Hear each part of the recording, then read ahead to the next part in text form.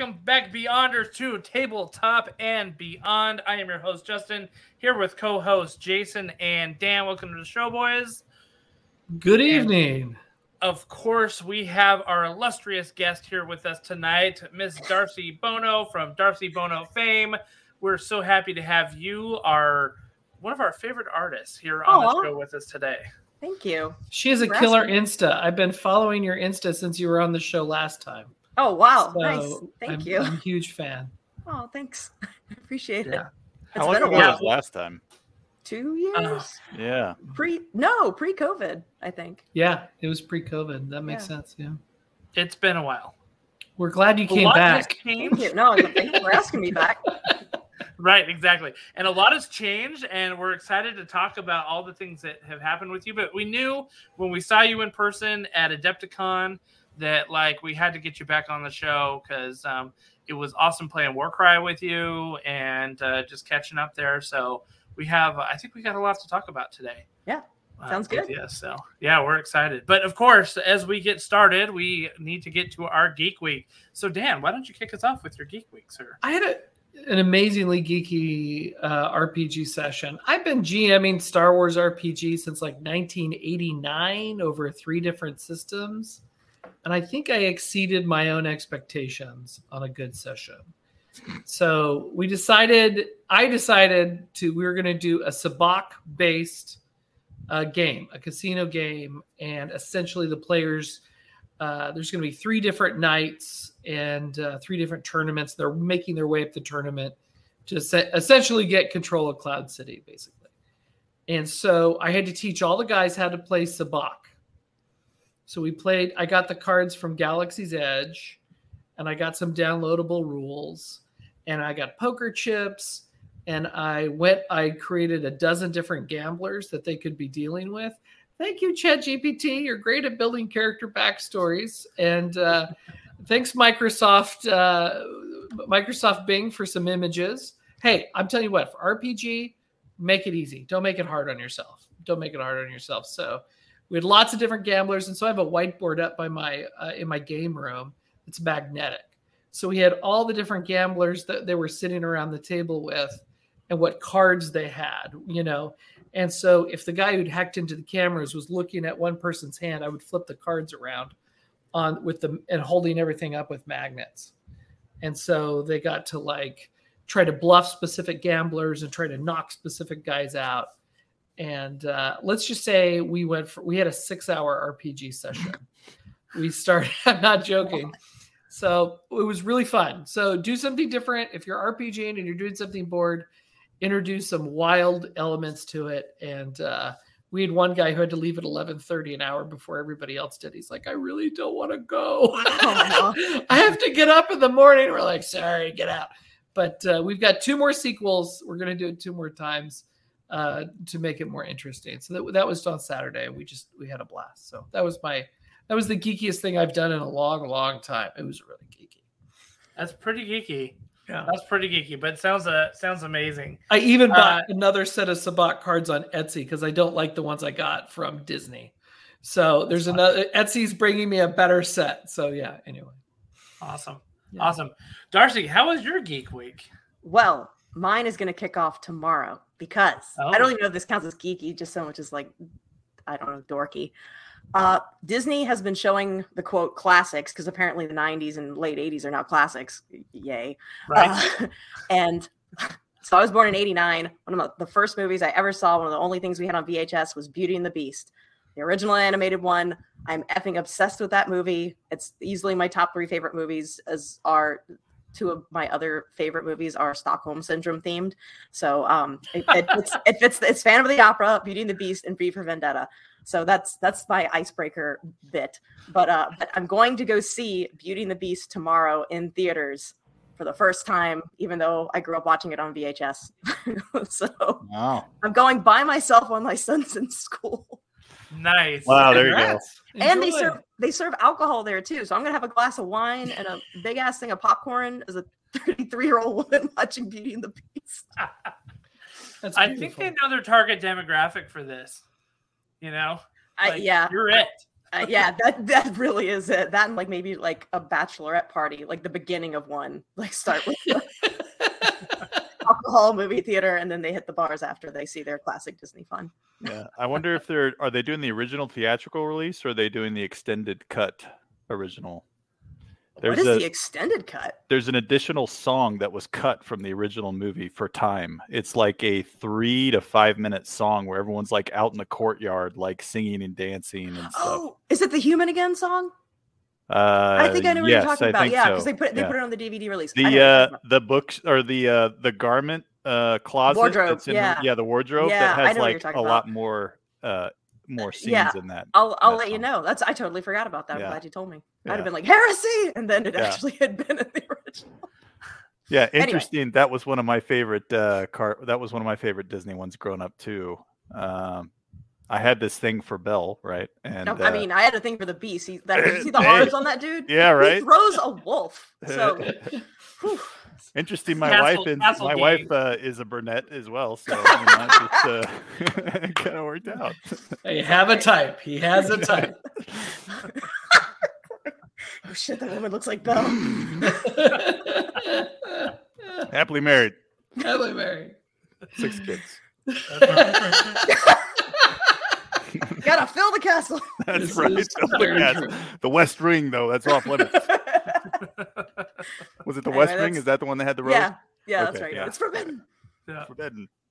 All right, that's my shtick. Good. That does sound pretty geeky, and I wish you all the joy and happiness that will come from your adventure tomorrow for sure. Cool, thanks. Jason, how was your Geek Week, buddy? I think I know how it was. Yes, I bet you do. I spent a lot of time painting. I'm trying to share my screen, but I think it's going to share my whole screen here. Let me see. Window. I can share window. That's right.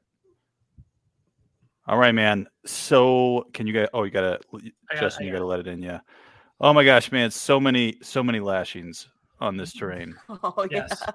And that's just one piece. Right? Oh my gosh. I mean, I spent the whole night, Sunday night, just painting lashings on this stuff. Yep. But I like. I don't know. It's gonna load or not here. There we go. I do like the ultimate scheme that I have going for this thing. I don't know why that little pop-up is showing up there. Apologize for that, but you can kind of see, right? So it's just that white color that's right there, which is just a white primer. It's kind of an off-white, like a cream primer. And then I just throw a black and green oil wash over top of it, and that's what it came out with. So super easy, and I feel like it gave it a nice kind of bamboo that's aging look to it. So I'm really happy, and it's going to make painting that bamboo like way fast because I got to get all that terrain painted for Nova Open. Are you going through and individually painting all the lashings? Nope. Oh, the lashings done. Yes. Yeah. Okay. Never again. But the bamboo, I'm just slopping it on with the brush, right? Yeah. And just pushing it into the corners and stuff. And you've got some bone coloring down there too. That looks cool. Yeah, just a little bit of bone. I haven't actually this I hit with a black and green oil wash. Mm-hmm. This I'm going to hit with a black and brown oil wash to kind of give it kind of a dirty, and then slop it just a little up over the edge so it looks like the ground. Just kind of getting it dirty and muddy there. But I do have a question. So that was my Geek Week. But I do have a question. What color would you paint the trees to look good with that color of a bamboo? What do you think? Addressing anyone? Definitely Darcy. I'm not going to be the expert in the room. Anyone, here, everyone. If you want to do it quick, I would do Basilicanum gray because it's this nice, like warm brown gray. If you want to stick with that earthy tone. Okay, warm brown gray. Okay. It's just straight. It's literally like the color of tree bark itself, like that grayish brown color. And you can just slop it on, put a little bit of lamy and medium in there, so it's not like it can get kind of like oil, like a motor oil color if it really saturates. So as long as you spread it around, it gives a good like tree bark color. Or you could go the fleshy route, and it was if you want to. That would take a little while. I was gonna say you can always do green. like do that green that you've got and then dry brush it with a ivory. And then once you put a red wash over top, it turns it this gross, like fleshy brown. If you want to go the flesh gnarlwood. That sounds route. cool, but like way too long. It takes, if you want to do it quick, I would just slap on Basilicanum Gray. Yeah, cool. All right. That's what I'll do. But that was my Geek Week, man. Lots of lashings. Yes, indeed. And it actually looks okay.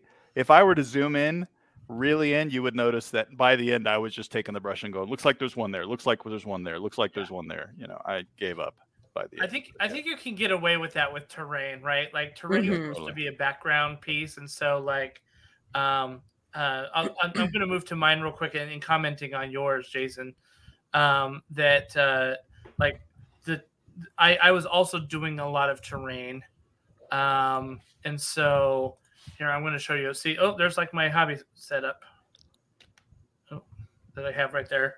But I was working on the ziggurat, right, for the Warcry. And I'll hold that a little bit closer. I got the green, like some green. I got to do the bamboo on it and stuff like that, and the gem in the middle. But I did some green with some dry brushing and decided to go with like a little bit of autumn feel on the leaves there, you know, just to give it some nice contrast. But all of those like little tree branches, Jason, I was just going like zip, zip, zip. You know, like I was not getting in like every little corner. In fact, you can see some of the green on some of them still right now. But I'm like, you know, at like 3 feet away, because nobody's going to pick up the terrain and be like, oh, wow, that's really amazing. You know, like 3 feet away, you're like, oh, wow, that looks really great. So, but I'm there with you. I've got 2 boxes that I'm working on. So I have 5 trees that I have to do with all the bamboo lashings and all that stuff. So I almost bought that box.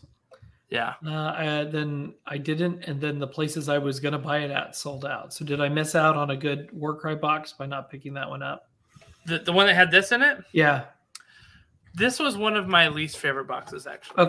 Okay. So I should hold out just a little longer. I would only get it if you really like the aren't like the war bands that were in it, and if you didn't like it had Stormcast in it, right?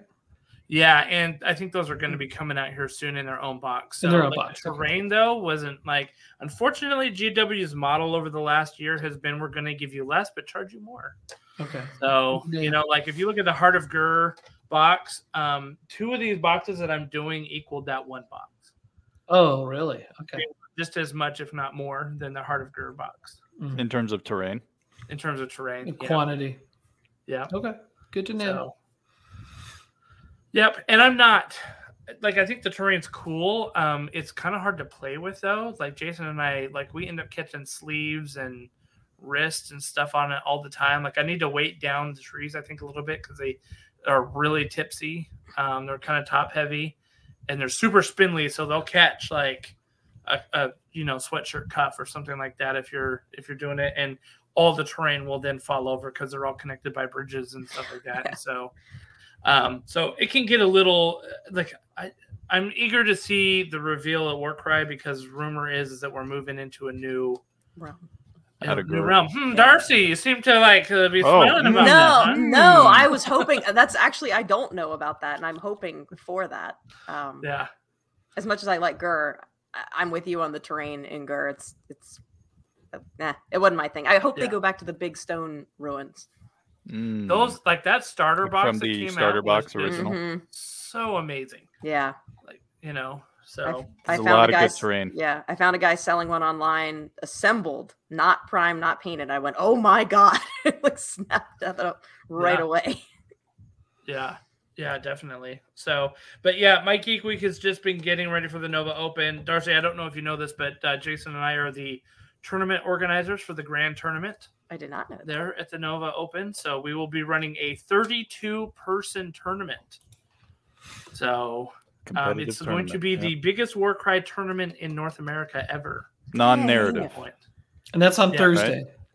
Well, even with the narrative, I know they advertise 40 spots, but they have only ever maxed out at 20. So. Oh, well, so if we get everyone, then we'll set a Guinness record, right, for Warcry in the U.S. Yeah.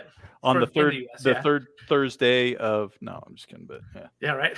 Yeah. So the Warhammer World, I think they had a bigger tournament. I think they had like 48 or something like that. Yeah, well, that's where those guys all are, right? Yeah. Yeah, exactly. kind of cheating, playing it at their headquarters and their cool halls and all that stuff. They probably had Henry Cavill walk through, and probably. Probably Jealous. Okay, Kalel. So, I mean, but we're excited for the Nova Open. We just got to get ready for it. So we're painting like crazy at this point just to make sure that it's all ready. Yep. So yeah, that's pretty much our geek I'm week. sad I'll miss it now. Damn it. Have you ever been up to the Nova Open, Darcy? No, and we're in Tennessee, so geographically we could make it, but my husband's going to be out of town that week, or he'll be just getting back in town that week, and it wasn't really going to work out. We just got here in June, so his job is kind of all over the place right now. So he's been gone a good chunk of like off and on for the past like month, basically. The timing of the Nova Open is a double-edged sword because it's right over Labor Day weekend, and people have kids that are going back to school, kids that are leaving for school, like for college. Like, the timing is like you're either totally free or you're not free at all. Like, it doesn't seem to be like some in-betweens, with it. And so it's just kind of funny how that works out. But you should come and teach some seminars sometime. Yeah, totally. Oh, no. Gosh. Do it, Darcy. I'm not good at teaching. I can barely explain things to myself. So. Well, then just sit up there and paint something with the camera on you. That's even worse. Then I'm and have a bunch of attitude. The rest of us will be like, what did she do? What did she just do there? I don't have attitude in public. Unless there's something that pisses me off, I'm generally very calm. But I'll let you know if it pisses me off. So Sam Lenz, I have been to one of his courses there where he literally just sat down and painted a zombicide model and just like expounded on the things of life, and people were eating it up. Didn't say anything. That's all he did. Painting. I could probably work with that. He was just painting, and he's like, and it was like his typical Bob Ross like chill style, where he's like, and we're just gonna add a little bit of green here. But I was thinking that like sometimes when the wind rushes through the trees, and I mean, like it's just like like cool, like like it was very serene ambiance that he had going on. So we can get some plants and a little water feature going for you, Darcy. Right, exactly. Everybody could sit on the floor. I could probably work with that. Get some like alt rock early 2000s music going. Oh yeah. Yes. I guarantee you whatever classes you put up, you'd sell out. I guarantee it. Yeah, but then I have this like, I don't know, expectation to perform kind of thing. Okay. Because like if someone is like parting with their money, there's already an expectation after that, whether it's to learn or to have fun. And then I've got to like make sure I meet that or I'll feel like pressured to meet that. I don't know. I think I'm too much of a hermit. I'm literally in a basement right now and have been every time I've been painting. Same. I don't know. I can tell you that the classes at Nova have, because this is where I started, right, in terms of painting. In fact, I was running an RPG in 2018, and I wanted some models to put on the table. And I was like, these models from Games Workshop are exactly what I want. Now I need to learn how to paint them. So I started watching YouTube videos, and then I was like, oh, this Nova Open thing. In fact, I think, Dan, you were the one that told me about it because Dan was playing an X-Wing tournament. And so I went and I took a class from Sam. I took a couple classes from him that weekend. I didn't even play. I just took painting classes the whole weekend. Took a couple classes from Sam, from Roman Lapat. Yeah, he was there. That was amazing, right? He had a whole color theory class that was amazing. I took a class from Vince Venturella. I had no idea who he was. I'm just like, it's available, And he was so funny. He was like, you guys may know me from YouTube, and I'm like, I have no idea who you are, He's been on the show. He's been on the show since then. So, did you tell him that in that episode? I didn't know who you were. Yeah, I don't think you mentioned that. I think you. But I'm just saying that, like, I would go to those classes, and then I took some of the GW classes that, like, Duncan was teaching back when Duncan was still there. Yeah. And I love Duncan to death, but it was very much like color by numbers in those GW classes. Yeah, I had a feeling it would be. And it was so funny because I went from like Sam's class of like how to wet blend, and then I went to the GW class on how to paint skin, and I was like, why is this not working? You know what I mean? Because it was like paint by numbers rather than like the techniques that Sam was showing. Yeah. And so it's your mileage varies at those painting classes. So it's kind of interesting. So we'll see. I think you could do it. Maybe when I grow up. Yeah, there you go. All right, well, let's let Dan. You got some news for us, I think, right?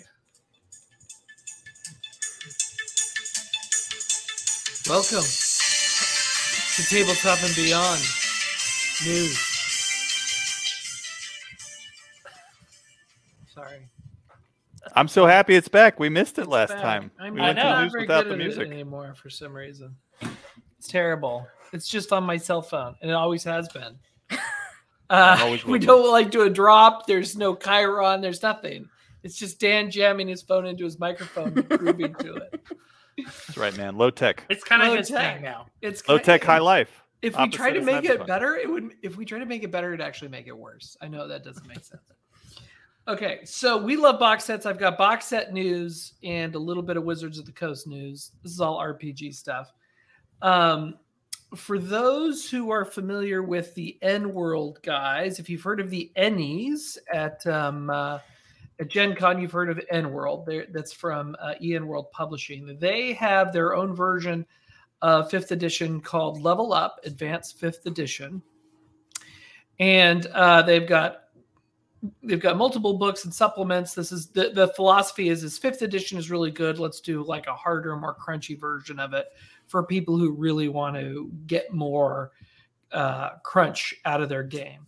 So that was one of the game books that got eaten up early in COVID, plus the OGL debacle with Wizards of the Coast.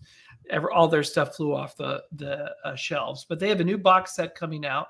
They have a new starter box, and I put a link to it in chat. And it has a 3-part adventure, 5 pre-generated characters, featuring the new player options and character abilities that are unique to 5-up. And they have 91 cardboard tokens for heroes, villains, and monsters, and that is going to go on Kickstarter very soon. These guys really understand D&D.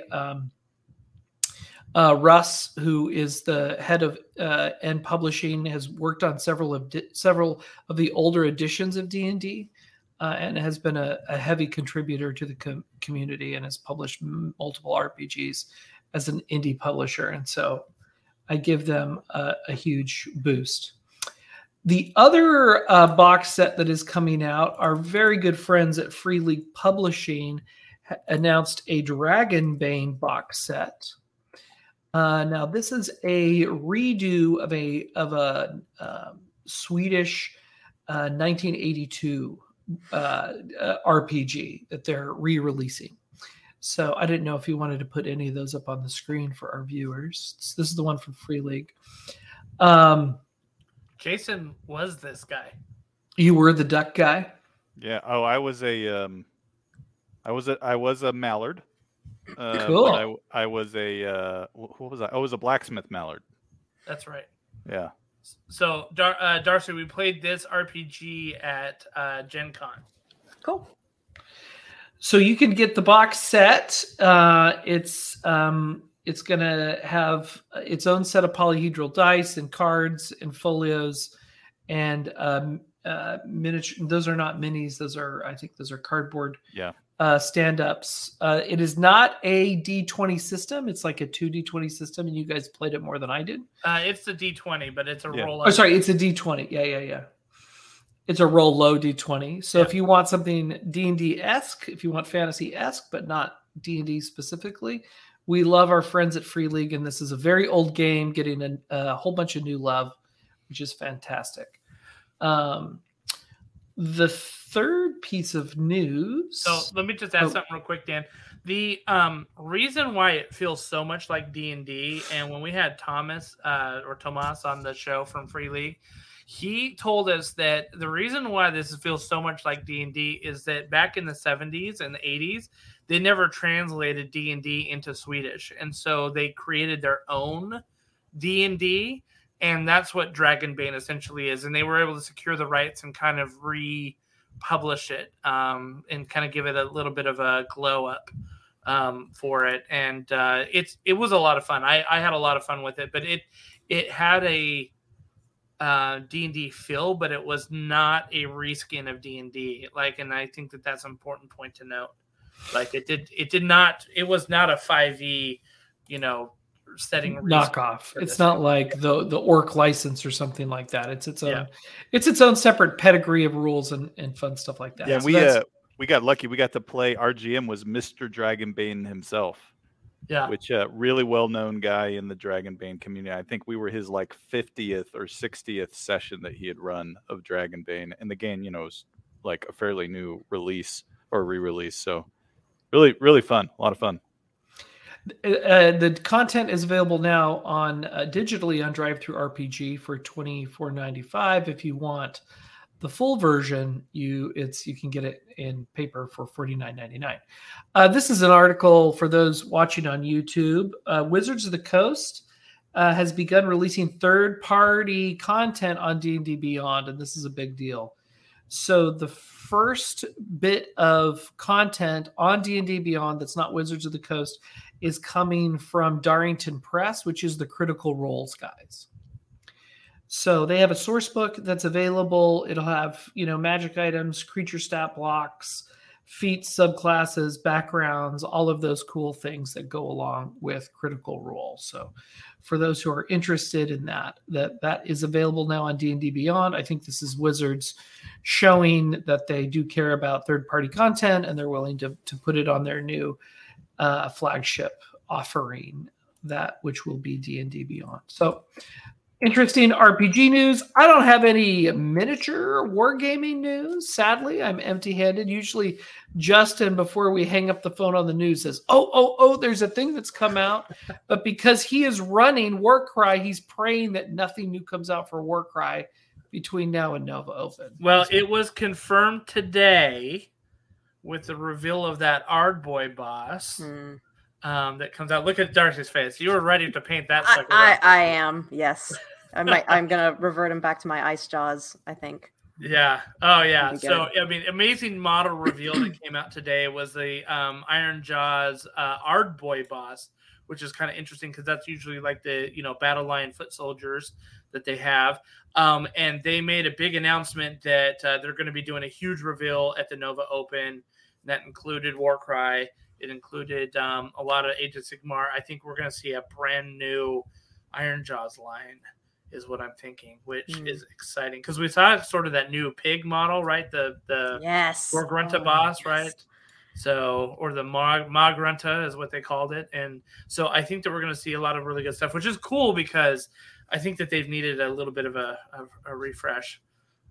Them and the Bone Splitters. I've got a soft spot in my heart for Bone Splitters, but they need a bit of a refresh too. So, anyway. So I feel I can sleep easy tonight, Dan, knowing that Warcry will not come out until the night before the Nova Open, which will not impact our tournament. And all the guys will be like, hey, are we going to use the new thing? Yeah, right. No, we're not. You can't change your lists. No, we're not. Yeah, I think that they're going to use the Nova Open to announce the new setting. Yeah. But gamers, they'll want to proxy the new thing during the tournament. They'll do that. Yeah, well, we'll see. There's no rules for him at that point. So you're the boss. You can just say, no, man, no. We have to draw the line in the sand somewhere. This is what we're doing. We already did. No. Yeah. The line in the sand is 2 weeks before the Nova Open event, which has already passed. So, nothing new at this point. So anyway, thank you for the news, Dan. We appreciate it. Let's get to our main topic, which is Darcy. Darcy, thank you again for coming on the show and talking to us about all things you. So the last time we were talking to you, painting was still kind of a hobby plus for you. I don't know that you had really, maybe you were doing some commissions like here or there, but I don't know that you'd really sort of dipped your toe into the professional side of painting fully. Maybe you tested the waters just a little bit, but since then, I think that you've been going pretty hard, right? So why don't you give us a little update as to what you've been up to? Well, we moved from Utah, which is the last place we were when I had talked to you. Moved from there to Tennessee because my husband's in the Air Force. We're originally from Virginia, so it's great. We're close to home. That has not been an adjustment at all. So got a new studio set up, everything, and my son starts first grade. So we started just last week, 2 weeks ago. But now that he's in school full time, I'm painting again. So I'm very happy, of course. But yeah, so I've been doing full-time commissions while he's at school. I will paint the entire time and remember to eat lunch eventually. And we'll work on that in addition to the Games Workshop stuff that they send me. What kind of commissions do you get? Are these people or companies or what? I've done company stuff before, but I get kind of bogged down. Like it ends up being like a whole like series of things, and I'm not. That's like the equivalent of like army painting, which I try not to do as much anymore. It's just not my thing. I'm way too easily distracted. So I'm like, well, there's a unit palette cleanser. There's a unit palette cleanser. So I need diversity in like everything I paint. So it's mostly individuals. Being in Utah, there was a huge, I don't know why, no one knows why, a huge Warhammer community there. So was not want for work. And it was really cool getting to see like my stuff in tournaments that people had like commissioned me to do. And then I'd show up to like take pictures and stuff and just experience the tournaments and talk to everyone and be like, oh, hey, that's the thing I painted. That's awesome. So there's a direct correlation between the lack of bars and the increase of gamers in Utah. So you might have solved it. That actually might be it. We can reverse engineer what's happening. We know the community very, very well. I think you hit it right on the head. But I've got a pretty active community here in Tennessee as well. Because I wasn't sure what to expect. I mean, we're right outside Knoxville, maybe about 30, 40 minutes. And that's fairly college town. So it's like there you go. Yeah. So it's a pretty active community here as well. Nice. Cool. They just had NashCon too. Yes. This last weekend. Yep. Which was, obviously a big Warhammer tournament. So I don't know. You probably, with your husband out of town. Yeah, he was out of town for that. And then the week he got back, his mom visited here. So we've been doing a lot. So, yeah. So now that it's just back to normality, I'm like, okay, I'm not going anywhere. Yeah. So you kind of mentioned doing stuff for GW. And I noticed over the last year or so, your name popping up quite a bit in the Warhammer community articles, right? Like, hey, check out these amazing, paint jobs from our amazing community painters, Darcy Bono. So like, I've noticed it quite a bit. So maybe walk us through the process. Like, how did you at one come to the attention of the great James Workshop out there, right? And how did he pluck you out from obscurity and bring you to such prominence here? That was a very dramatic but accurate way of putting that. Basically, I got a message on Twitter one day, a direct message that I really was afraid was a scam at first, and the only thing that convinced me it wasn't was that the Games Workshop like email, not the domain, but the thing that comes at the end of the email. The .com part, I was like, oh, that looks like a legit like end to an email. Was from it didn't say like .ru. No, it wasn't .gmail or . This is definitely a scam. It was whatever their like official like business email handle thing is. I used to know that word, but I saw that. But anyway, they messaged me and they're like, hey, it's the marketing director. Do you want to paint stuff for us, basically? And I was like, oh yes, thank you. So. that was pretty much it from there. They contacted me and said someone dropped my name, and yay. Yeah, that's awesome. I mean, I like I said, we have been following your stuff for a long time, and in fact, as I mentioned in our previous episode, one of the ways that I even stumbled across your stuff is I was looking for Necrons that looked like Terminators, right, with the red instead of the. I forgot about them. I'm telling you, it's still like to this day, like some of my favorite models that I've seen, like they just like a whole bunch of Terminators out there instead of like the green glowy ones, right? And so like those were so amazing. Thank you.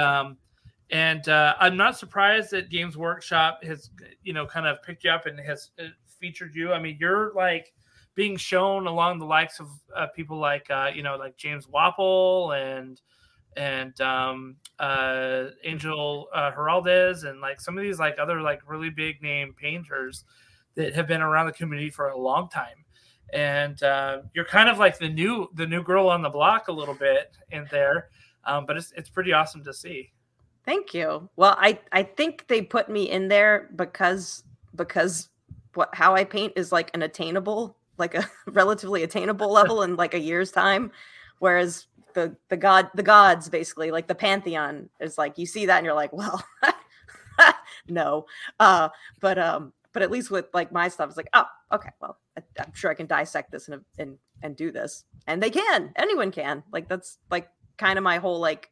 If you've seen like my YouTube channel, like most of my stuff on there concludes with, and that didn't take any skill. So, so that's kind of my brand, if you will, is that you don't have to be God tier to paint well, essentially, or to paint something you're proud of. Yeah. Now, so I'm curious. I'm curious a little bit about the process, and if we're getting into like, I'm sure that you had to sign non-disclosure agreements like out the wazoo with Games Workshop, because I mean that's kind of how they roll. So if we're going into territory that you're just like I just can't talk about it, just let us know. But okay.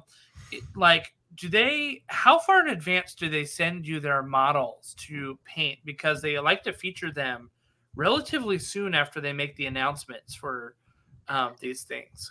I'm not sure I can answer that. Okay. But if you could.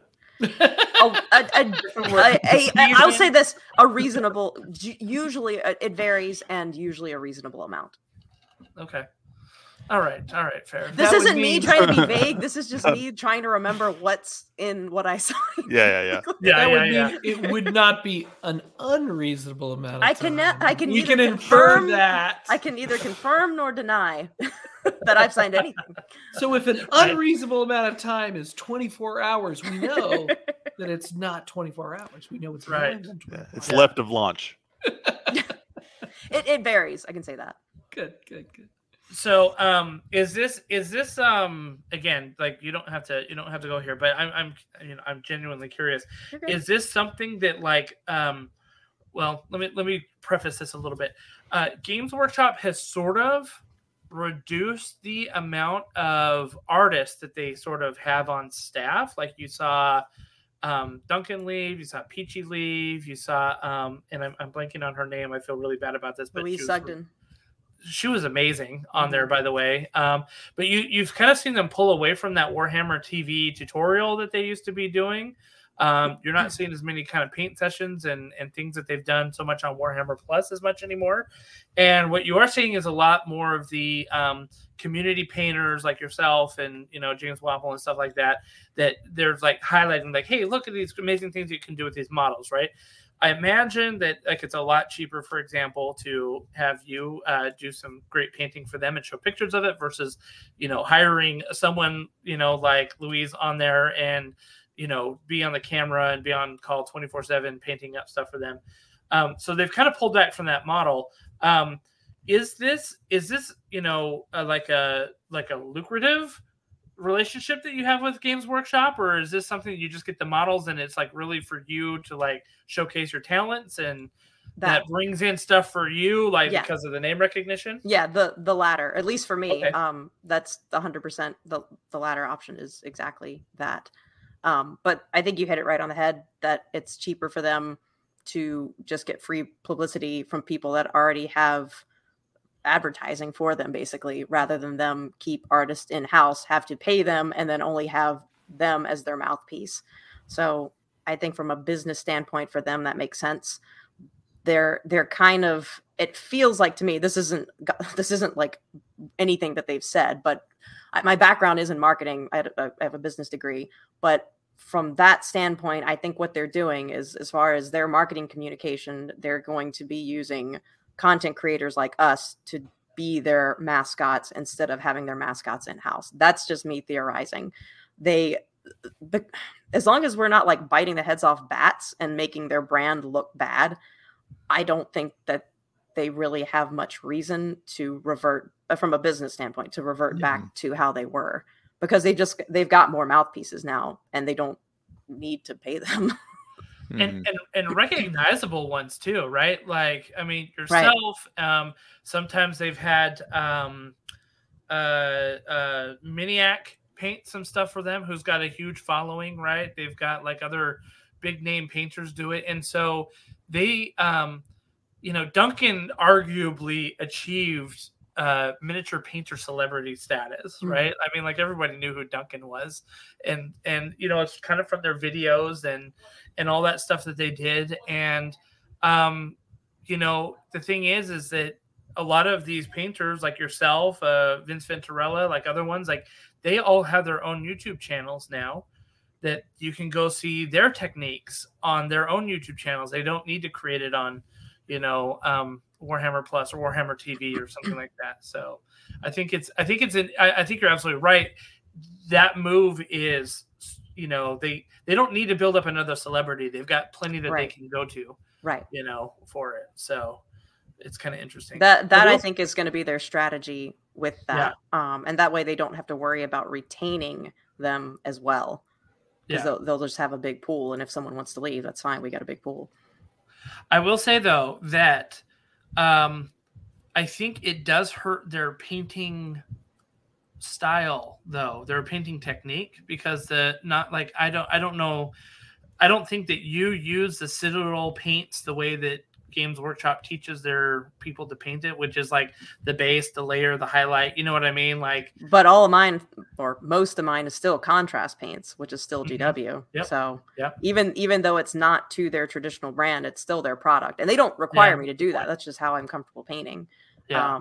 So do they require you to use their Citadel paint line? No, we can. I mean, I've never been told anything different about it before. Obviously, when you're submitting like photos for articles and stuff, don't have like 3D printed third party stuff. Like that just wouldn't work. Yeah. But like you can't convert using 3D printed stuff and then have it on their official website. Yeah. But as far as like paints and stuff go, I haven't been told one way or the other. Stop that or anything. Well, that's good. I mean, that gives you freedom as the artist. Yeah, because I think realistically, if that was the case, they would just do it all, and like it just wouldn't be feasible to have people sign up for that with any like sincerity, I think. Yeah. Well, and I think that it's an acknowledgement that the momentum of the business model doesn't require like a vertical chain of events. We come out with the model and the paint, we show everybody how to do it, and then we do this linear set of activities, therefore we sell more stuff. Maybe that was the case, I don't know how many years ago. But now they get to put their stuff out into the universe and see what the universe says back to them and say, oh, wow, geez. When we put the sculpt out, we never thought that Darcy would do these things with it. And now it's exceeded our expectations, which I think is a cooler thing. In my opinion, it's a cooler thing. The community sells the product. Yeah, basically. That's it in a nutshell, I think. Yep. So, Darcy, how do you get most of your commissions? Do they come in like through local, like you're in a local shop type of thing, or do people hit you up online and say like, "Hey, are you open to commissions? Can I have you do something for me?" Yeah, it's both. I was really pleasantly surprised that here, like in Tennessee, I basically put out the word well before, like maybe 2 months before we left, saying, "Hey, I'm moving to Tennessee. What's it like there as far as like gaming goes? This is what I play. This is what I like to do. P.S. I'm a commission painter, so if anyone's interested, hello." And then like by the time I got here, I had like 3 or 4 jobs already lined up, and so that's all been through like word of mouth, just posting, "Hey, I painted this" on a local Facebook group kind of thing. So it's word of mouth locally, and then I've had people just send me requests online as well. I'm really haphazard, I think is the polite word for it, when it comes to my operation. It's just like, "Hey, are you open? Do you want to paint this?" "Yeah, that looks good. Just send me an email. I'll send you, like, if you want to put down a deposit, go for it. If not, whatever." I'm very, very laid back. What kind of a percentage deposit do you usually target for most commissions? If it's big, if it's something that I know I'm going to have to put in there's a slight risk to it kind of thing. Like if this falls through, or if this is it's going to be a heavy amount of money, if something financially happens with them, I generally will ask for about half. which no one has balked at before. But that's generally for like big centerpiece things that are big time investments, big money investments, because there's an opportunity cost for if you take those and someone backs out, you've not only lost part of the money from that, you've lost time you could have put into something else. So I tend to not take those for that reason. I've never had it happen, but the fact that it could happen, I'm like, so. And I'm kind of a newbie in some of this stuff. So they pre-assemble it and they'll ship it to you pre-assembled. No, or do they send you the sprue and you assemble it up? I usually will do that way. I've worked on pre-assembled stuff before, and it's just it's not worth it. It's not worth it. No. And even sub-assembled stuff before, I'm like, I should have just done this myself. But it's good to know. Good to know. I sound like a total prick saying it like that, but just it's like trying to finish someone else's story almost. Like you have to like see how they like put it together and then do it how you're comfortable doing it. So it's just a hoop to jump through that it's just easier if I do it on my own. So I'll generally ask for new in box or new on sprue, or like if it's assembled, something that's not crucial, like an arm, like the multi-piece arm. But if it's like a torso and the tail wraps around the legs and the legs are already there, then that's kind of a deal breaker. I know that I actually really enjoy assembling. And, oh, really? Yeah, I do. I really enjoy it. And part of it is because as I'm working through it, especially like a Warcry Warband, for example, as I'm working through it, I get to know those models really well. I mean, you're like, okay, this is the guy with the sword, this is the guy with the hook or whatever. And, there's like, they're my own. They're my babies a little bit. You talk to him too. Hey, little guy, we're just going to put this little shield on you. I might outsource some stuff to you because I can't stand assembly. Yeah, well, I mean, one of the things that helps me is as I'm doing assembly, I'm like, oh, this is an interesting cloak. Like, this would be really cool if it contrasted with the leggings that they have, or because I'm just kind of being able to like just gluing that together and holding it and looking at it. To me, is like you become intimately familiar with like what is going on that model, like the dynamic pose that it has, and that's true. Like where would the light hit this thing? And, like it gets me thinking about all of that when I've gotten a lot of secondhand models before, just because I found them cheap on eBay or Facebook or something like that. And I'm kind of like, okay, I have to take the time to almost study the models to become that familiar with it and like how I want to attack painting it, So I do like assembling just for that. Well, you're going to a place. I agree with you. I do think I prefer to paint a mini I've assembled just for that knowledge. And I know what's tricky about it.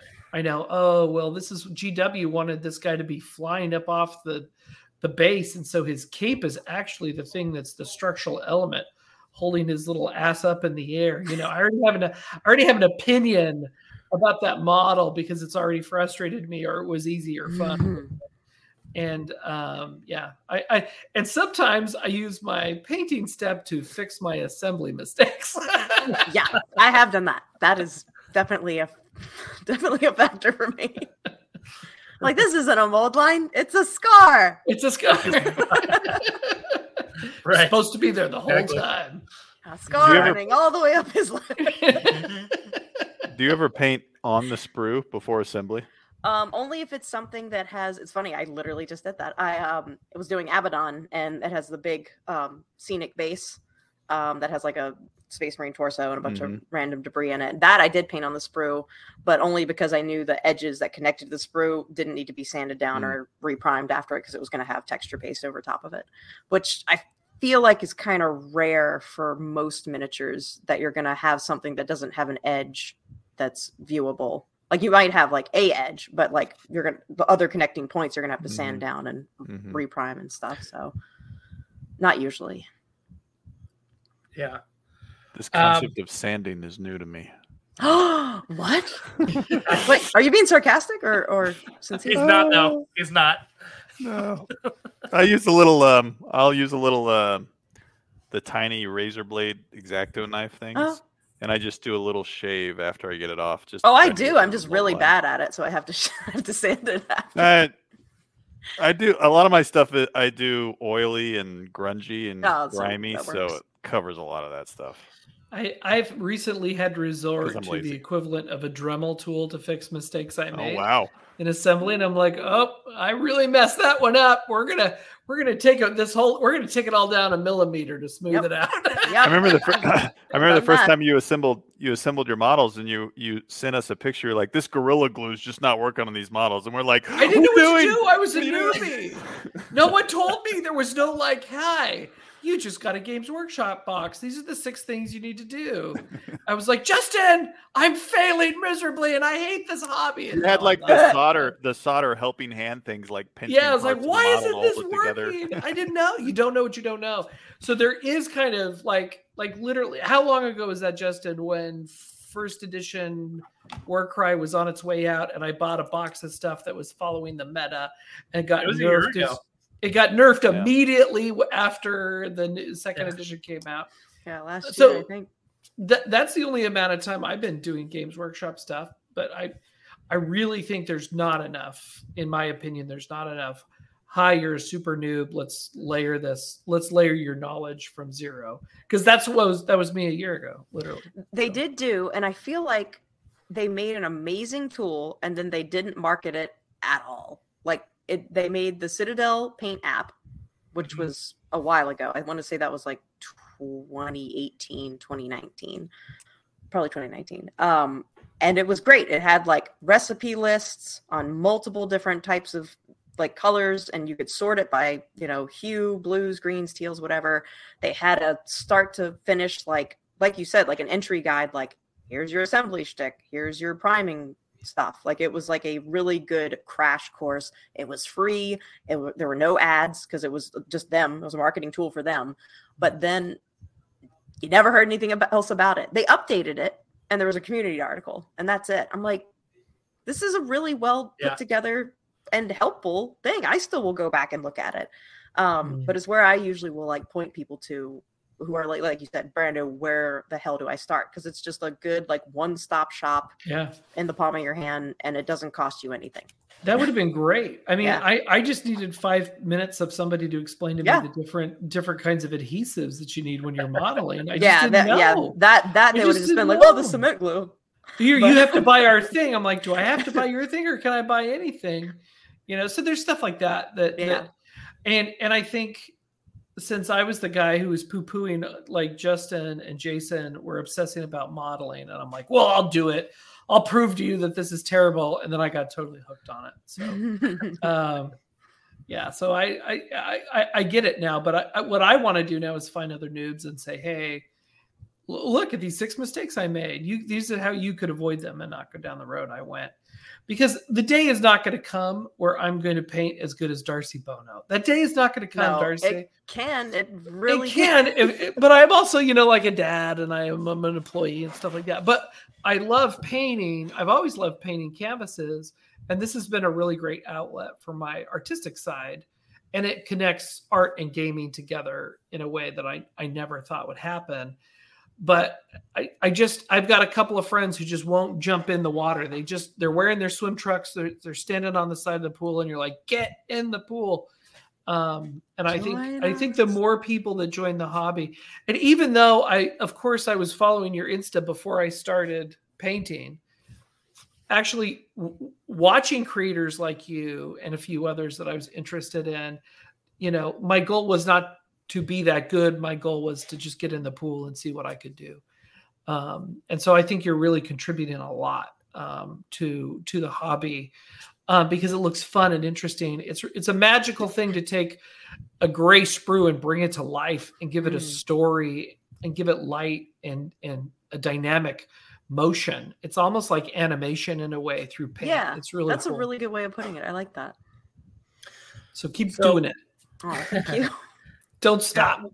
One of the things that I think is so a lot of times, and we talked about this with quarter paint. I don't know. Do you know quarter paint? Oh yes, my God, he does some of my favorite orcs. I know he's awesome. One of the things that we talked about with him is that like I could look at a picture if I'm scrolling through my Instagram or whatever and be like, oh, there's a quarter paint image, right? Like he's just very distinct. And I think that every good artist has a style. And I'm going to go ahead and share my screen.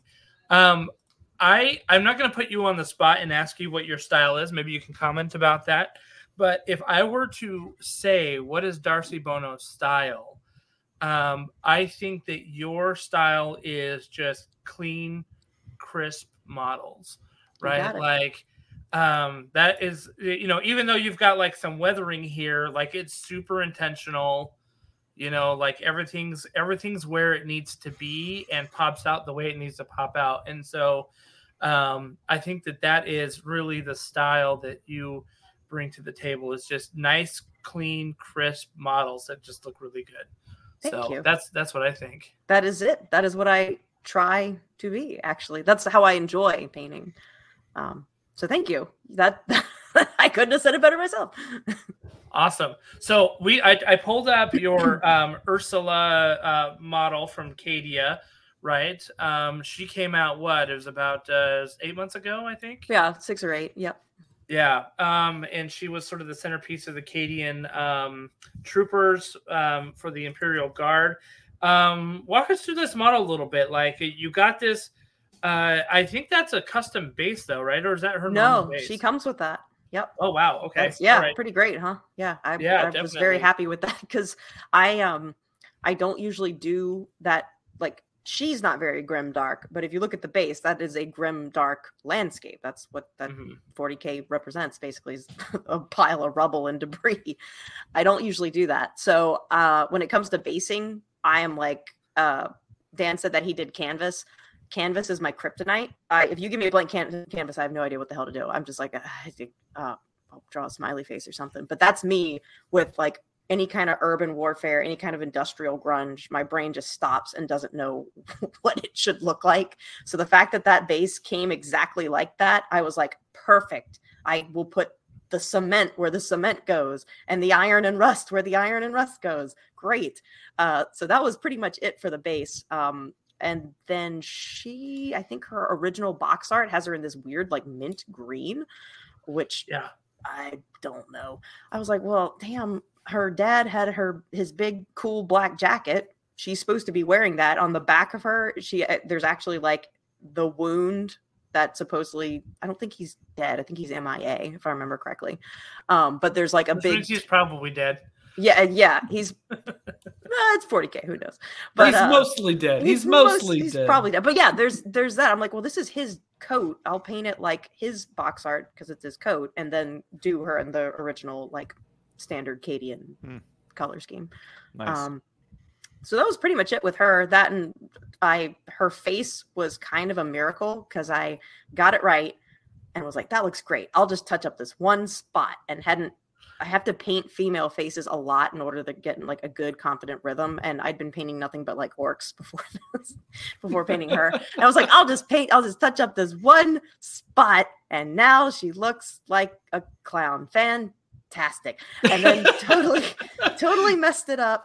And beauty's difficult. Beauty is difficult. I went, I'm not going to strip this because this is her face. And damn. So I was like, all right, I'm just going to layer over it. I'm just going to start fresh, kind of, and do it again. So this is 2 more layers of paint than I care to admit on her face, but it actually filled her cheekbones out. It filled things out more and gave her like a doughier, like rounded, I'm getting there, so I can't say anything, just a older looking face. And it worked. I was like, holy crap. It worked out. Happy accident. Accident. It's interesting to me that you talk about, like, painting a female face versus a male face. I think a lot of people are just like, I'm gonna put some Bugman's Glow on this Reichland Flesh Shade and just hit it with a couple of like Cadian Flesh Tone, call it a day. And not think about like the difference between male and female face. Like, what do you have to look out for when you're painting a female face versus a male face? So take this with a grain of salt, because I am still relatively inexperienced, because most of my stuff are like beastmen, orcs, big cartoonish fun faces that you can't really mess up. But from what I've noticed when painting faces in general, sex aside, is the less paint on the face the better, except in her case where she was old and doughy, so that worked. But I generally will just do white and then go with like shades and shade darker instead of doing, like you said, the traditional Bugman's glow shade. And then because you're putting layers and layers and layers on a tiny surface with tiny details. And I feel like unless you're like a really good painter and you understand how your consistencies work, you're kind of asking for disaster. So I will, because I screw stuff up all the time, the way that I found that's most reliable is just do thin shades rather than thin layers of paint and tint it that way. So with women, I found that generally that works really well too. Because there's so much more subtle transitions. Because if you end up with like really gaunt cheeks, they either look like they have cholera or they look like Arnold Schwarzenegger. So I feel like it's easier to be careful with shades, especially with female faces, because of the more subtle color transitions. It's generally how I work with it. Sorry, that was kind of a rant, but no, it's interesting because I was painting some faces the other day, and I mean, granted, they were male faces, they were clone troopers, so they were all the same faces. But the funny thing is I realized like I put kind of a nice base coat on there, and then I had some glaze consistency and just kind of like do, and I was like, I think it's done. Like, because I didn't want to put like much more on there because it would have like caked it up a little bit. And I was like, the highlights are highlighted and the lowlights are lowlighted, and I think I'm done. Yeah. And I was kind of surprised at how quick it went comparatively to like, their armor or the muscles or, like the shirt or something like that they were wearing. So kind of interesting. That's where my Daughters of Cain was so painful because they're basically running around in bikinis on the battlefield, all skin. So you have to. It has to look real. It has to look not amateurish, and a stray brush mark in the wrong place, and bad things happen. So I gave myself a very difficult task as a newbie. It was Justin's job to give me orcs, and he gave me Cainite daughters, and it's his fault. So, but I learned. I learned from it. But it was painful. I bet. Yeah. So I just pulled up. I think this is, if I remember correctly, this is a Fluxmaster. Yeah, this is a kit bashed one. Actually, that is a pink. Yeah. That's a pink horror from the original Silver Tower box. And he's got another pink horror's arm holding. That's actually the banner from the current pink horror box that I cut the big burning moon icon off, and that is a 3D printed thing of magic. That little magic cones from Make It Epic Basing. They do a lot of really cool 3D prints, but I put that on there. But that is technically a pink horror, but I was using it as the Fluxmaster in Warcry. Now, what I said your style is crisp, clean, smooth.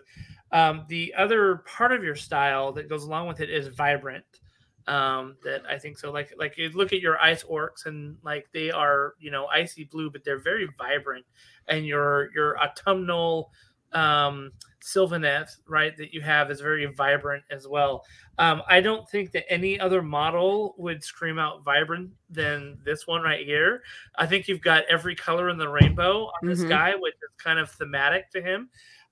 What is interesting to me is like if you look down, like the transitions between oranges and reds are pretty, like, I mean that makes sense to me, but like this green to blue is just amazing. And like how do you approach these types of transitions yourself? So that I can't remember if I was drinking or not. I know it was either my birthday or Mother's Day, but I was having a very good time.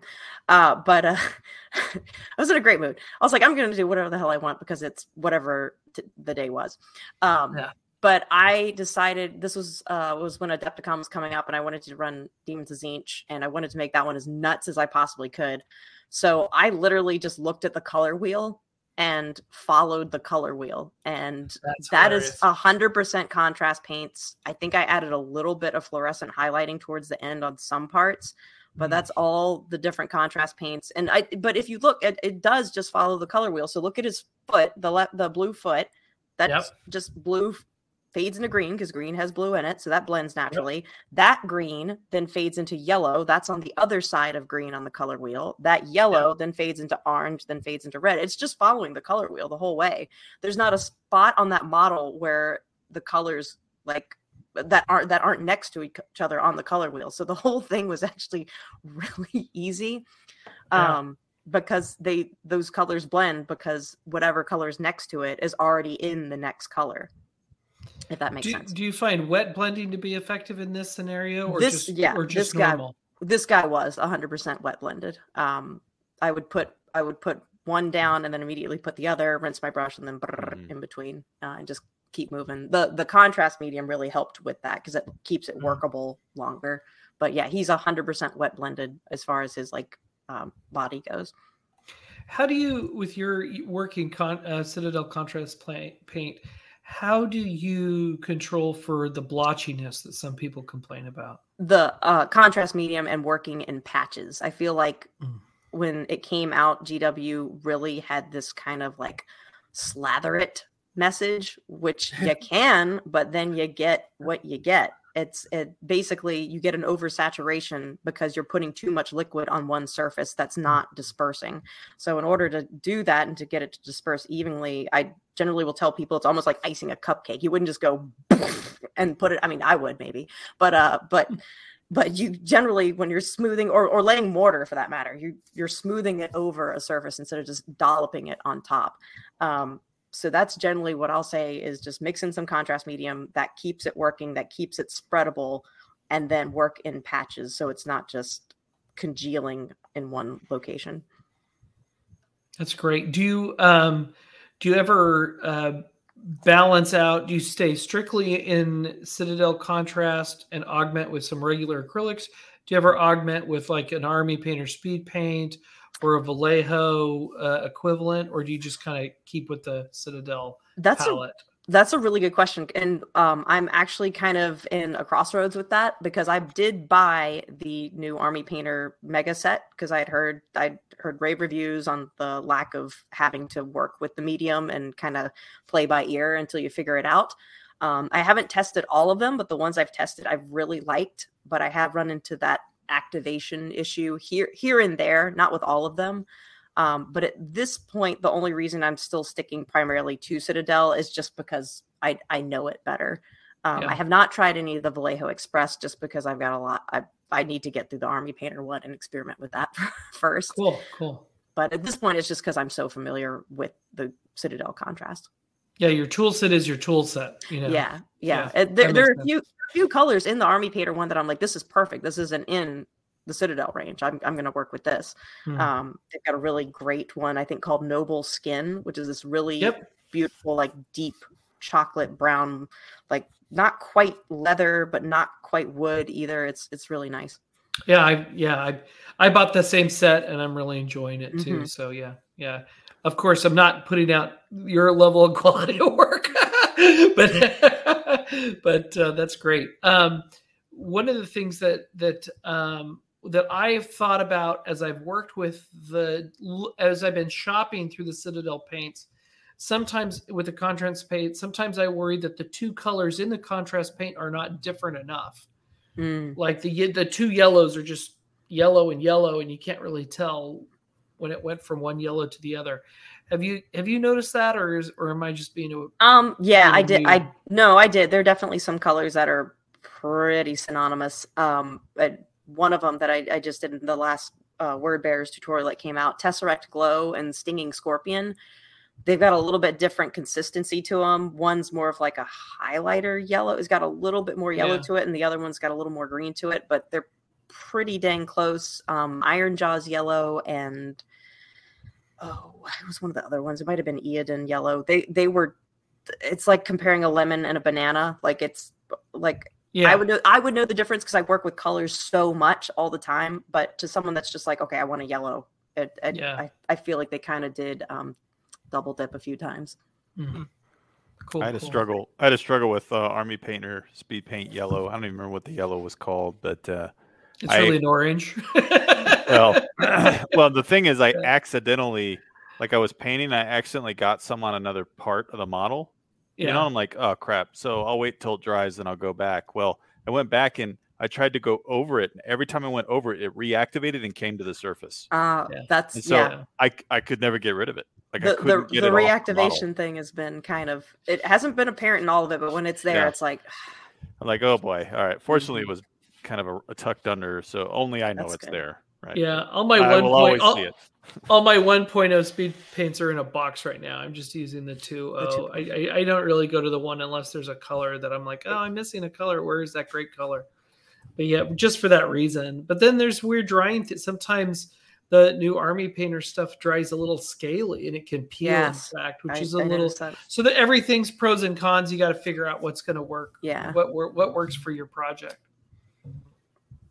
All right, so here we have a Plague Marine that Typhus. I think was very much kit bash, right? No, that's typhus. That's just Is straight, it really like straight all of the typhus. flies and all that too, huh? Yeah. Typhus, Herald of Nurgle, Herald of the Plague. I can't remember his full title, but yeah, typhus. When did you do this one? This was just this past summer or spring. It's for 40 hours of 40K. It was a I think it might still be ongoing. I'll send you the link if that's the case. But it was a charity event in the UK that was raising money for an organization called CALM, which was basically just a mental health support charity and anti-suicide program, basically. So donated him for that. And the color scheme, it was part of like a bigger army project. So the Matt, who was running the project, basically said, this is what we want it to look like. This is how we're going to paint it. And he did the traditional like layering base paint technique. And I looked at it and went, well, I think I can do that with just contrast paints. And I did. Nice. So that's I think contrast. You can definitely see like the contrast on the leather, and the skin here, and even on the armor right here, right? Like, and this is a testament to kind of what Dan was talking about, which is like, if you followed that initial GW, just slap it on and let it flow into the recesses, you'd get sort of that coffee staining, that blotchiness that you'd look. And I can see like how this has been smoothed out and like taken down into the shadows. With that to give it that nice contrast on it, right? Not just from the contrast paints, but the contrast in colors, right? In the light shadows. So it looks this looks really good. You can see sort of like this in this. I assume this is smoke right here. Mm-hmm. Yeah, it's on his back. There's like smoke coming out of these little like grenade looking things. Yeah, so looks great. Thank you. It's great. Now, here we get into sort of your Tyranids, right, that you have going on. In fact, I'm going to pull up these ones because these ones are probably my favorite. And I know you have a closer image of it. Yeah, that was the one. They're very patriotic, red, white, and blue Tyranids. They're great. that I can't take credit for because that was a commission for a guy who had the army box and was like, hey, do you want to paint these? And I was like, yes. I wanted to paint them anyway, but getting money to paint things that I'd be painting myself, I was like, all right, sweet. So yeah, he gave me like a couple of things from online. High Fleet Kraken is pretty close, but then there's another one. It's like High Fleet, and it's named after the giant crab that Hercules fought. That's name eludes me right now, but that's why they're on the beach, because they're that crab reference. Oh, cool. Mm. Oh, cool. I get it. That's great. Yeah. Yeah. What I like is the blues that you've put on there, right? Like it gives it almost a bioluminescent feel. Yeah, that's what I was hoping for.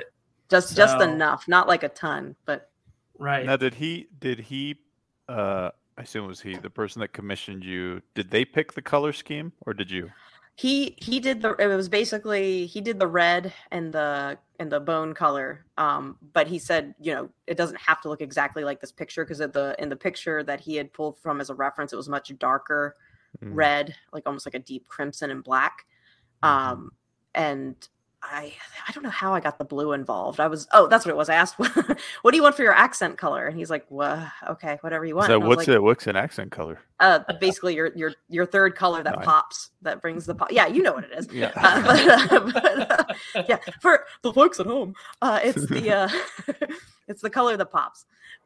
So he's like, yeah, do whatever you want. I'm like, okay, well, it'll definitely be teal since he's coming out of the ocean. That'll tie it kind of all together, but still pop against the red. So that it was mostly his that I kind of augmented a little bit.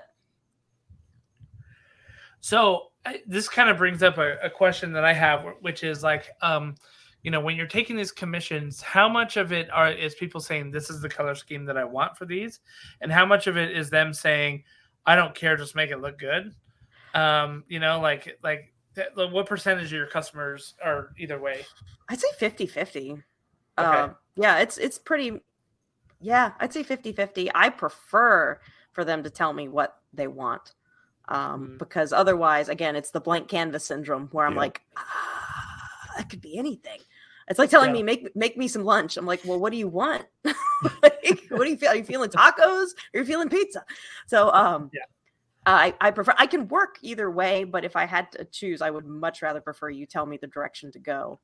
Because otherwise I feel it's safest just to go box art and then enhance from the box art, because I don't want to take time making a color scheme that I think looks good and then have it be total, ass opposite from what they were thinking. Now, you mentioned that he had a thing that was very deep crimson red, but this, this looks like there's a lot of orange at the end, which if you look at a real legit crab, right, they've got a lot of orange in them. It's not just red. So have you had it to where like someone's like, I want this navy blue, and because the contrast that you're trying to make, you've got like royal or some sky blue in there, and people are like, oh, that's too light, or that's not quite the shade that I wanted. Has that ever happened to you? Not usually. I'll generally do like a color test on part of the model if I'm uncertain and say, hey, is this good? And I don't think I've had any where they're like, no, that's too, where I've had to really touch it up. I've had some where it's like maybe add a little bit more whatever to it, but none where I've had to like revamp anything too much. Where'd you get that mini conch shell? That is also from Make It Epic Basing, the same guys that do the 3D printed. It's a perfect looking shell. Yeah, they have one that's just sea critters. They have one with like little sea slugs. They have one with crabs. They have conch shells and sand dollars.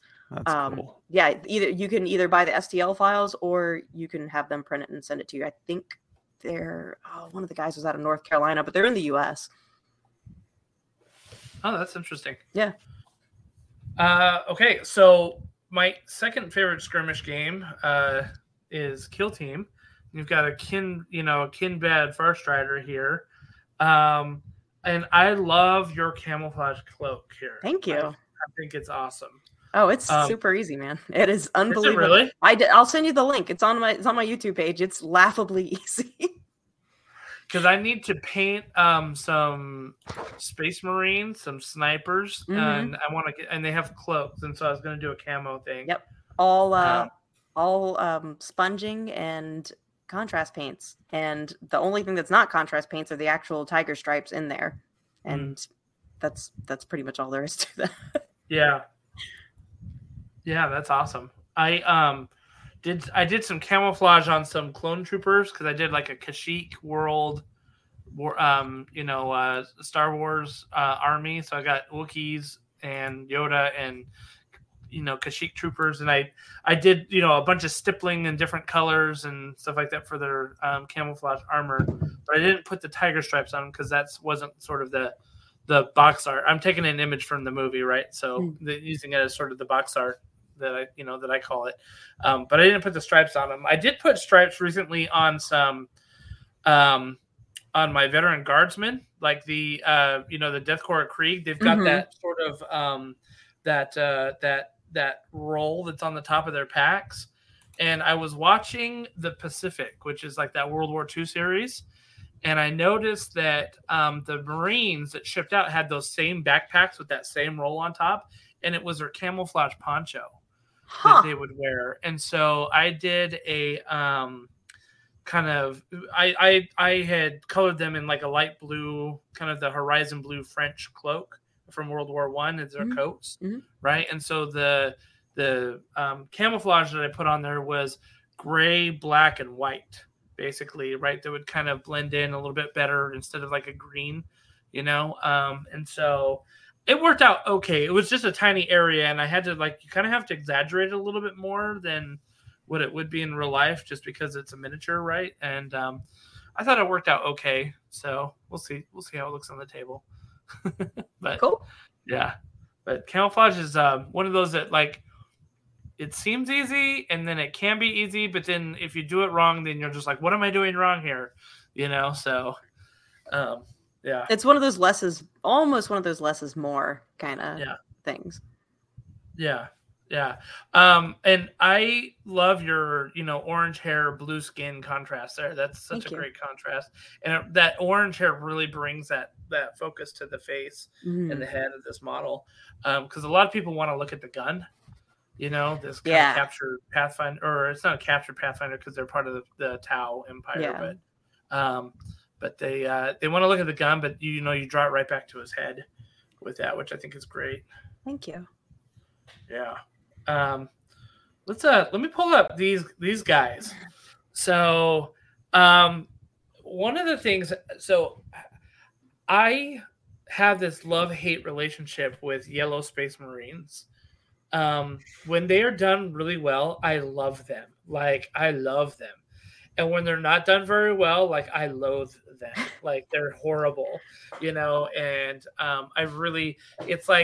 to me, it's like you really need to do them well to look really good on the table. But if you do them well, boy, they look sharp. They look really, really sharp. So what is your trick in working with yellow? Is this all contrast as well? Yes, it is. So, as I sound super conceited in this, but I was patting myself on the back for. This is my most popular YouTube video. It just came out before we moved, and it's got I think it's 50 or 60,000 views because people don't like painting yellow. The real thing. And this is, again, no skill involved. So Imperial Fist Yellow, appropriately named the new contrast paint, goes on super smooth, super, none of that congealing stuff. Unless you're really, really dunking it, it goes on perfect. The only downside is there's no actual contrast because it doesn't sink into the surfaces. It doesn't create that usual contrast paint effect because it's so dense, it's so opaque. So in order to get around that, all you got to do is shade it with Gore-Grunta brown. It's like that sienna rust color of contrast paints. So thin that, use that as your shade color. That gives you this awesome construction orange. And I honestly will go over the whole miniature. So I do the Imperial Fist Yellow, coat it in the shade coat of Gore-Grunta brown, or Gore-Grunta fur, I think is what it's called. And you get a construction color. Then I'll go over and stipple the hell and dry brush the hell out of it. So your highlights are now white again, but you still got the construction yellow in the recesses. Then go over that again, just on that parts that you've lightened, with another thin coat of Imperial Fist Yellow to get that bold yellow back up. So you can see it on that the minigun guy's leg there. The inside of that leg is orange. Right, everything else bright yellow. And that was all just glazing, dry brushing, and another glaze. What color are you using to stipple, Darcy? What color? Just white. So that when you put the yellow, you can do ivory too. Either one. It'll just give you a more saturated yellow. But just so your second layer is sitting on top of something bright, basically. And so you get the actual pigment that kind of matches what you're originally going for. Correct. On top of it. Okay. Cool. Yeah. So, and I did go and edge highlight some of that. You can go back and edge highlight by mixing just a little bit of white into the Imperial Fist Yellow because it's so dense, even though it's a contrast paint. Once you mix it with a regular acrylic, it just becomes a thinned regular acrylic, basically like a layer paint. So I did go through, lighten it, and do edge highlighting with that. Okay, I can see it now. You stippled and dry brushed with the white, and then just covered the whole thing again in the yellow. Because that yellow went over the Gore-Grunta fur as well, right? And so you do your yellow, then you do your Gore-Grunta, and that makes it the construction yellow. Then you do the stippling of the white, then the second re-brighten it back up. Yeah. I can send y'all the link. It is ridiculously. It's easy. The only difficult part is just building up that white stippling, because if you don't do it enough, you're just putting yellow on a slightly orange barely lightened surface. This is great. Yeah, very good. And I'm going to watch the video. Say again. This is great, and I'm going to watch the video. I have a question on the tiny little white dot in the sight of the minigun. That's gloss. Do you use a brush, or do you just use? That was a gloss varnish. That's me cheating. Oh, okay. So that's actually light reflecting off that. So that's real. Wow. That's just why work harder than you have to. Came alive. Yeah. I'm exceptionally lazy. I am very lazy. So I will just, if it works, it works. Now, if you look at up here, you've got a darker kind of upper part and then like a more red orange. Here, let me see if I can zoom in. Oh, those aren't great. Those I kind of half-assed. I mean, they look great because I know you put the gloss over it, right? Like you can tell like, it's a little glossy. But it looks like you've got a darker color here and then like maybe a red and then you kind of put like an orange or a salmon. So I'll actually do it in reverse since I'm working with contrast paints. You do the orange, and I'll turn my miniature upside down on my word bearers tutorial I just did. You'll see it on there. If I'm doing lenses, I turn it upside down. So I'm working with white, right, as the base coat. Yep. And then I will usually do like Eodin yellow because it's this kind of orange, like fiery yellow. Put that on there first. It'll sink. Most of it will sink towards I'm pointing at the screen like you guys can see my fingers. Will sink towards that because you're holding it upside down, right? Yep. Then you go in with your red. Your thin flesh tearers red is usually what I'll use. That turns that yellow to orange, and it'll sink towards the top. Then you go in with, I'll usually do another layer of that, like a tiny, like you're getting smaller and smaller because you don't want to overwhelm that crescent, right, at the bottom. Yeah. And then I'll go in and put another thing of flesh tearers red, so it's a saturated red at the top. And then still upside down, put a tiny dollop of black Templar in there while the red is still wet. So that way it blends into it.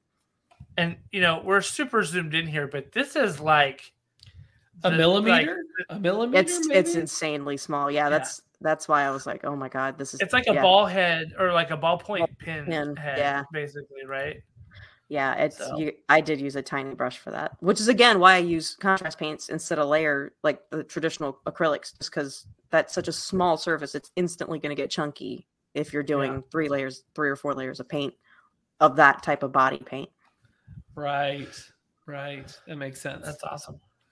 Well, we've all learned something about lenses now. Sorry, clearly that was really long. No, clearly none of us knew how to do lenses until just now. And I'm like, oh, I wish I would have known that. I've got droids that needed good lenses. And now they're just like, it's glowing red. It'll just glow. The whole thing. I don't know. Seriously, I almost gave up because I screwed it up a couple times. When I went to do that's what it was. I went to do the trim, that little like silver part, and I messed it up. And I was like, I might just make it glow. But yeah, I've definitely done that before where I'm just like, forget it. It's glowing. It's electronic. We know what it is. That's great. We all want to endeavor to be that precise. So we're getting near the end here, Darcy, but I want to ask you 2 questions, kind of our 2 parting questions for you. Okay. If you had a brand new person who was really interested in the hobby, like what piece of advice would you give them? That's the first question. The second question is what do you struggle with right now in painting and hobbying? So answer those in any order you choose. I'll do the one that I know the answer to. The one I struggle with is weathering. Okay. And any kind of industrial surface. I love orcs. I love them so much. I love their infantry, but most of their really awesome models are all the mechanized, buggies and the big old def dreads and def rollers and stuff like that. I got into them because, one, I love orcs, but I got into them because I wanted to, I was like, all right, I'm going to get good at weathering. I'm going to get good at this crap I never, ever test. And it's going to be with the guys I love. Damn it. And I did a def dread and I kit bashed a rhino, a Space Marine rhino, into a truck. And I was happy with it. I thought it looked great. And I don't like it. I don't like doing it. It's just, I can make it work and I can make it look like, oh, that looks nice. Like that looks like a weathered, beat up vehicle, but I don't enjoy the process. So honestly, I don't know why, but that is what I want to be comfortable with, but still somehow enjoy it. So that's what I'm struggling with right now is doing weathering, but liking it. And I don't know if that's going to actually ever happen. Because my husband is all about weathering. He does scale model stuff, like World War II stuff. So I've got a guy in my house that'll just do it for me. So, so his subcontract that out, Darcy. I do. His honey-do list is please put weathering on these treads. Thank you. Goodbye. And do some dishes. I'll do the dishes. I'll vacuum. Can you please weather my death copters? Because I don't want to do that. That's awesome. I'll unclog the sink. That won't happen in my marriage, but I can only imagine. I can only wish. But the what was the other one? The Advice to a new person getting into the hobby. Like, what would you give them? Start small. People jump in like feet first and buy like a whole army, which I'm glad you're excited. I'm glad you're enthusiastic, but are you sure? Kind of thing. It's like marrying someone after the first date. It's like big commitment on limited information. So I would say start small. Pick what you think looks cool, because regardless of the meta, you might not even like playing. Because when I started 6th edition fantasy, I was like, oh yeah, me and my friends are gonna play. This is gonna be great, Lizardman, yay! And then I died literally every game I played and went, well, I'm just gonna paint. So I'm glad I didn't buy like a whole massive army and spend all that time doing that. So I would say pick like 2 boxes, and they don't even have to be from the same army, of what you think looks cool. And go from there. And then just as far as like actual information gathering, again, honestly, the Citadel color app I think is really helpful as far as seeing like how colors interact. Like once you know how to build a certain color and what colors you like, you can kind of go from there and flavor to taste once you know how to make those colors, which I feel like the Citadel app does a pretty good job at demonstrating in like a concise way. So that, and then find a YouTube channel you like. I feel like there's so much information out there compared to when we all started. It's crazy what you can learn in a short amount of time, just because it's just a hive mind of knowledge. So find something, a style you like, and someone you like that teaches you it. That's it. Yeah, I think I love your last point there. Find a style you like, because I know I started looking at all sorts of videos, and the conflicting styles were giving me conflicting techniques, Yeah. And so I was kind of like mashing these things together in a Frankenstein thing and being like, why doesn't it look the way I want? And it was because I wasn't going for a style that I was hoping for, and I think everybody ends up developing sort of their own style. Mm-hmm. Right? You got to kind of work on things and figure out what works for you and what you like. And, I paint my lenses this way. I paint my armor this way. I paint my other things this way. And that you sort of develop into your own style. But in the beginning, you're just trying to figure out what you like. And so pick 1 or 2 things, because there's so much information out there that you could absolutely get lost in it and end up feeling like you're not doing anything that you like. So, it's very good. But I will recommend to all of our listeners to absolutely check out Darcy Bono. Follow her on Instagram. Follow her on and on Instagram. On she is YouTube. Darcy_Bono_creations. And how do we find you on YouTube? If you look Darcy Bono Creations on there, I should come up. Luckily, there's not too many Darcys out there, so it's the searchability is okay. We'll put you in the links down below, so if our listeners want to click on that, we can get you there. Yeah, I would say it's /Darcy Bono Creations, but now I'm second guessing my underscores on my YouTube channel. Your YouTube is youtube.com/@Darcy Bono Creations. All one word. Yeah. Cool. Yep. And now I know. It's awesome. It's awesome. We love it. We love you. We love your work. Oh, thank you. You're getting lots of likes and we're clicking all the time. I know you get thousands of likes. Just know that we're huge fans, and we're hitting those little hearts all the time on your work. Thank you. It's just really phenomenal. I appreciate it. We need to get you after the Nova Open. I know. So, maybe. Hey, we might be in DC next year, because this is a temp assignment. We're only here a year, and we'll be pretty dang close to DC, and his career field, like what he does, will probably end up that way. So it's a pretty good chance. We live in the area where a lot of people who work in the DC and your husband's career field live. Yeah. So we'll see. If you need any help finding a place, we have a growing Warcry community. Yes, we do. God, I haven't played since we moved. I can't wait. Yeah. So very good. Well, thank you so much for being on the show, Darcy. We loved having you. Thanks for having me. We love oogling over your photos that you do. And I mean, maybe another topic of conversation another time is, how do you take such gosh darn good photos? Oh my gosh. I was going to ask that. Okay. All right. Well, another topic for another day. Now we got a reason to bring her back. Exactly. So thank you so much for being on the show. And everybody, like we said, you can check out her links below in the comment section and give her a like, give her a follow. And as for everybody else, we'll see you all at the tables. Have a great night, everyone. See ya. Later.